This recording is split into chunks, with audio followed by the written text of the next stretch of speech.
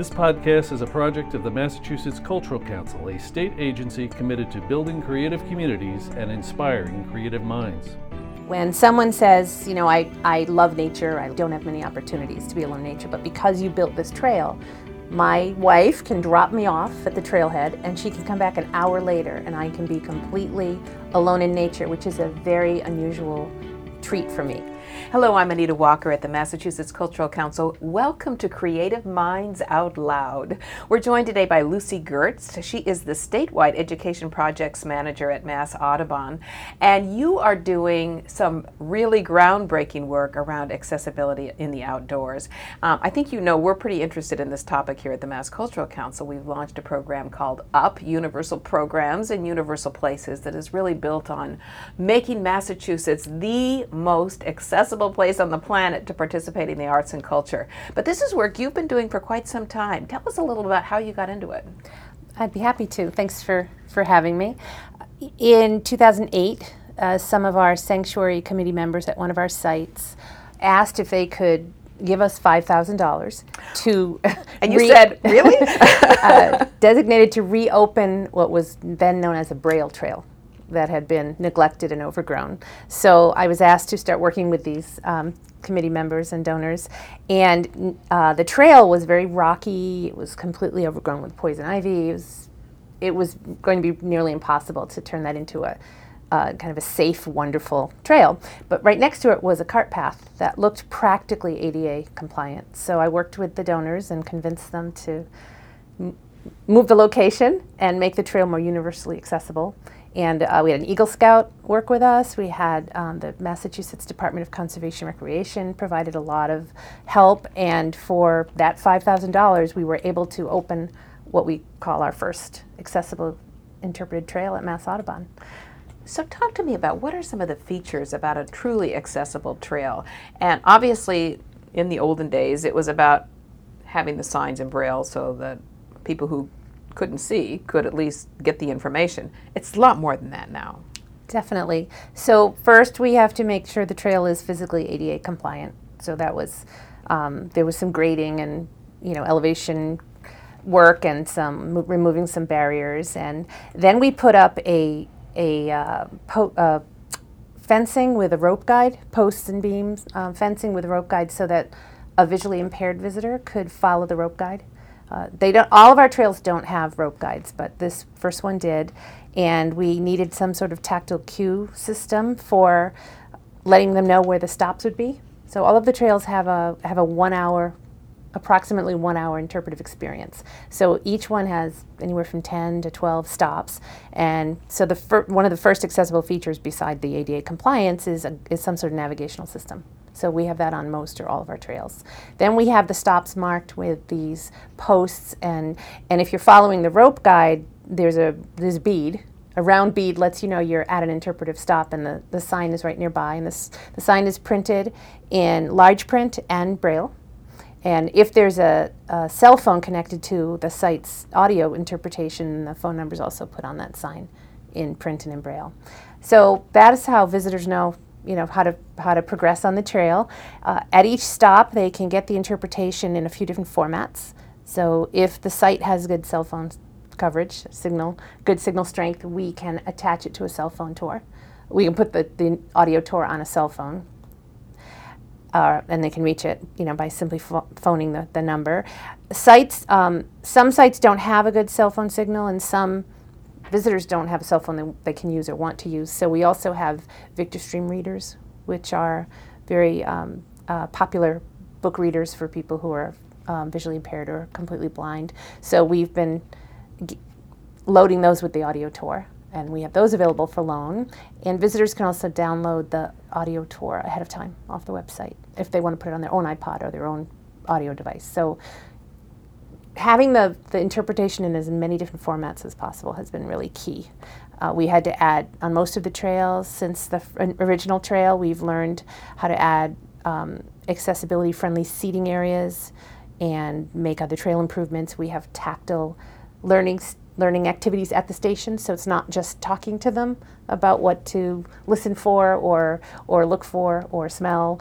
We also have stops where they can actually feel things we've set up for them to do. like life cycles of a butterfly or compare bark textures or things.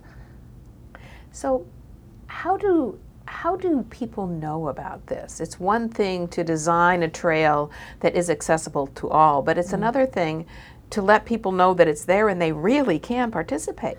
That's a great question, because outreach has been a really important part of this project. So for each of the trails, and we now have 11, they're all over the state. We're going to eventually have 20. So we're more than halfway there. But on the 11 trails we've done so far, each trail has been developed with a team of staff and volunteers connected to the site who know the site really well and can help create the interpretation. But also we've brought in accessibility consultants and local resource professionals. And those local resource professionals have been incredibly helpful in the outreach endeavor. So they've get us testers. We've had expert users test all the trails in development. We wouldn't finish anything without that input. It's been incredibly helpful. And the outreach, the resource professionals have also provided a great deal of outreach, because they work with all sorts of audiences, and they've often sent people or brought people to the trails. They help them advertise the trails. So if I were an organization thinking about accessibility, so you mentioned two things, and I want to dig a little deeper into these two resources. One, user experts, and two, you talked about resource professionals. So first of all, what is a user expert? A user expert is someone who can work with us and bring the perception or the perspective of someone who needs accessibility accommodations. So we have people who use mobility devices, people who have vision challenges, or even who are completely blind. We've had users with cognitive challenges. So for each trail, we've typically had 5 to 7 expert users come one or more times to help us identify the stops, provide navigation from one stop to the next if needed, help us use the language that helps them understand everything we're trying to explain at that stop. You talked about resource professionals. For example, who are these people? So one resource professional was the program director at the Stavros Center for Independent Living. He himself is a wheelchair user. He not only brought testers with him and traveled the trail and gave us all sorts of pointers, he actually went through the building, which at the time it was built was considered ADA compliant, and he made us a punch list of about 10 things we had to fix that would help upgrade to current standards. You know, for example, in the men's room, the mirror wasn't tilted right, so he couldn't use it. The back door from the Accessible Nature Center to get out to the accessible deck that starts where the trail starts, it required too much pressure to open the door. He gave us a checklist. We worked our way down that checklist, and then he continues to bring people to the trail. So he was a resource professional that many roles wrapped up into one. So this is not just about serving people with disabilities for the right reasons. This is audience development too. Oh, absolutely. These trails are used by everyone, and so we're getting more visitors and a broader group of visitors, but there are lots of families and individuals and groups who don't necessarily need the accessibility accommodations, but they're more comfortable on these wider, smoother trails. They're not worried about poison ivy and ticks and getting lost, because the trails are so well marked and so well maintained. They're very welcoming for beginners. So it's access for all, really. Absolutely. Is what it's all about. I can imagine that probably one reason that we don't see more of what you're doing is fear. Fear that, oh my gosh, if I ask too many questions, it's going to cost me too much money. We can't do it. They're going to find a million things wrong. I don't even want to open that can of worms up. Yes, and we never say that we've arrived at, we're at completion. It's a spectrum. We're getting as accessible as we can. We're trying to be as inclusive as we can with these trail experiences. There are always things we can do better. And the trails also get impacted by nature, so we have to resurface, and trees fall down and we have to fix things. And so we're never done because of where the trails are anyway, because they're outside. But, we make them as accessible as we can. How did you get over the fear, though, of sometimes not being perfect? Well, the accessibility consultants have helped me tremendously. I have 4 accessibility consultants that have been with me the whole time since the first project. We've done all 11 trails together. And we did not have any guidelines when we started this together. We have figured out a lot of this.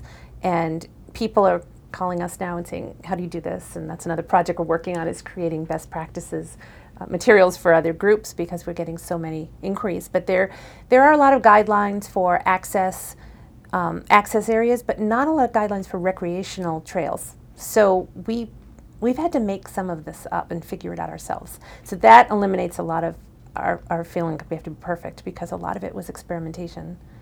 So what are some of your big takeaways, some of the big learnings, especially for those who have outdoor environments or outdoor trails that they're interested in making more accessible?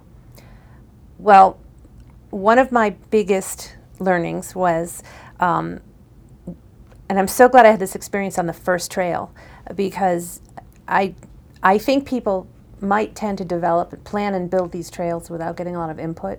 And I think the expert users, we called them testers, before we were in the UP network, now we call them expert users, their input completely turned around some of the plans we had and strengthened our products and our process so much. And I wouldn't dream of doing it without that input.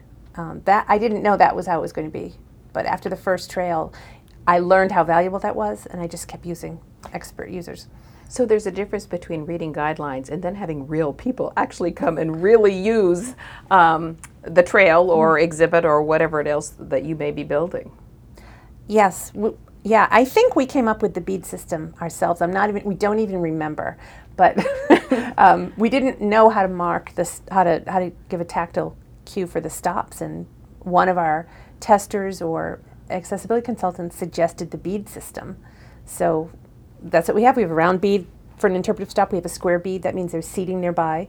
And one of our trails it was linear. It went down a hill and then back up. And we wanted stops both going down and up, because the testers said it was too hard physically to come back up without stopping a few times. So we ended up having 10 of the stops go down, and then we saved 3 or 4 for the way back. So we needed a third kind of bead to indicate, yes, it's a stop, but we don't want you to stop here till you're on your way back up the hill. So we made like a wooden wheel. I don't know if we'll ever need a fourth kind of bead, but we'll have to come up with one if we do. Have you ever had any big surprises in terms of somebody coming and you just couldn't figure out how to give them a good experience? Probably, yeah. Yeah. I mean, I do have a collection of accessibility bloopers that we've experienced, and we use them to learn. We learn from them. All right, so give us a blooper. So one of the most recent bloopers was a visitor who showed up with a service dog, and we had just finished the training about service. We actually had to write, because more visitors coming to these trails with service animals, even though we have a no pets policy at our wildlife sanctuaries, we had to come up with a way to be inclusive to people who would show up with service animals, to be inviting and welcoming and make it work. So we got help from one of our accessibility consultants. She had worked with other groups and helping, and she gave us examples of service animal policies from zoos and visiting farms, places where the public go where there are animals, because we do have 2 or 3 sites with live animals on exhibit and farm animals. And it was really important to us to protect the native species that are all over the sanctuary and the animals on display. So we went through this, we developed, it's not a policy, because the policy is anybody with a service animal can go anywhere the public's invited. We know those are the regs. That's important to uphold that law and let people do what they have the right to do. But we were cautious about what our visitor services personnel would do. So we developed a statement and put it on our website and trained all of our sites. It said, okay, if somebody shows up with a working animal, this is, you want to protect the animal, you want to protect the handler, and you want to protect the wildlife and the animals on display. And here's how zoos do it, here's how farms do it. And this is, it's a message you give to the visitor. If they call ahead or if they show up, these are the things you want to tell them, that we want to be careful. And, if your service animal is having a not great encounter with a wild animal or an animal on display, we have staff who can help you. We'll, all the same things a zoo would have. So a week after that training, someone showed up with a service animal in training, a puppy in training without any kind of certification or gear. and explain to the person at the window at one of our sites that does have wildlife on display that this was a service animal. And they was like, I don't see any identification, and the person was not at our training and said, you can't bring the dog here. And the trainer, the animal handler, knew a lot about service animals. She trains them, and she said, no, actually I can. And they had an exchange. And the person staffing the visitor desk, the admissions desk, called someone else and said, can you give us some advice? And the person they called hadn't been to our training and gave the wrong advice and said, you're right, a dog can't come here. And they ended up sending the person away. That's like a huge accessibility blooper. They've since resolved it. We've given her the red carpet treatment. She's come many times with her service animals. But I was horrified when that happened. We had just finished the training. We just finished the statement. And we thought we had arrived at some sort of good place with that. And I realized we'll never be done. There are always going to be those, hopefully fewer and fewer of those. But it's a challenge. The cultural piece is a real challenge. As you know, that's why we call our program UP. It's a direction, not a destination. And we know we're never going to get there, but we just keep getting better. I love the fact that you use the word blooper, because that says you're trying. And trying means that, you'll trip once in a while, but it means you're still trying to get there. And it also really hits home. You keep talking about the cultural piece, the culture of your staff, so that you can't give a solution to absolutely everything, but you can provide a way of thinking so that people can come to the right answer on their own. And training is really a big, big part of it. Mm-hmm. It's got to be. Yeah, and we have to untrain a bit too, because our original mission, protecting the nature of Massachusetts, people our staff and volunteers are very tied to that mission. And so sometimes they think that, welcoming in a broad audience and service animals and motorized wheelchairs, that contradicts their job of protecting nature. So we have to remind them that we're connecting people to nature, that's our new and improved mission. But we have some people who've been there for 30 years saying, no, you can't bring a motorized vehicle here. No. And we're like, well, actually, yeah, we have a new policy for that because they can, and we have figured out how to make it work. So yeah. If there are some organizations listening to this podcast and are starting to catch a little bit of this inclusive accessibility fever, and it's more than the ADA. I mean, you make it clear that it's not just compliance with a set of rules and regulations, because there are things that hadn't even been thought about when the ADA was written, and there's always going to be new situations that you confront. Tell us why this is so much fun, and you wouldn't do it any other way. It is fun. It's very heartwarming. We've had families who have been to one trail, and then they've helped fund what we call the accessible overlay, or the experience stops on another trail, because they want their adult son who's in a wheelchair to be able to go to multiple sites instead of just the one they are near. And so the Lions Club have supported many of the trails locally with the instruments and the expenses associated with visually impaired using the trails. So just the community that comes together is just wonderful.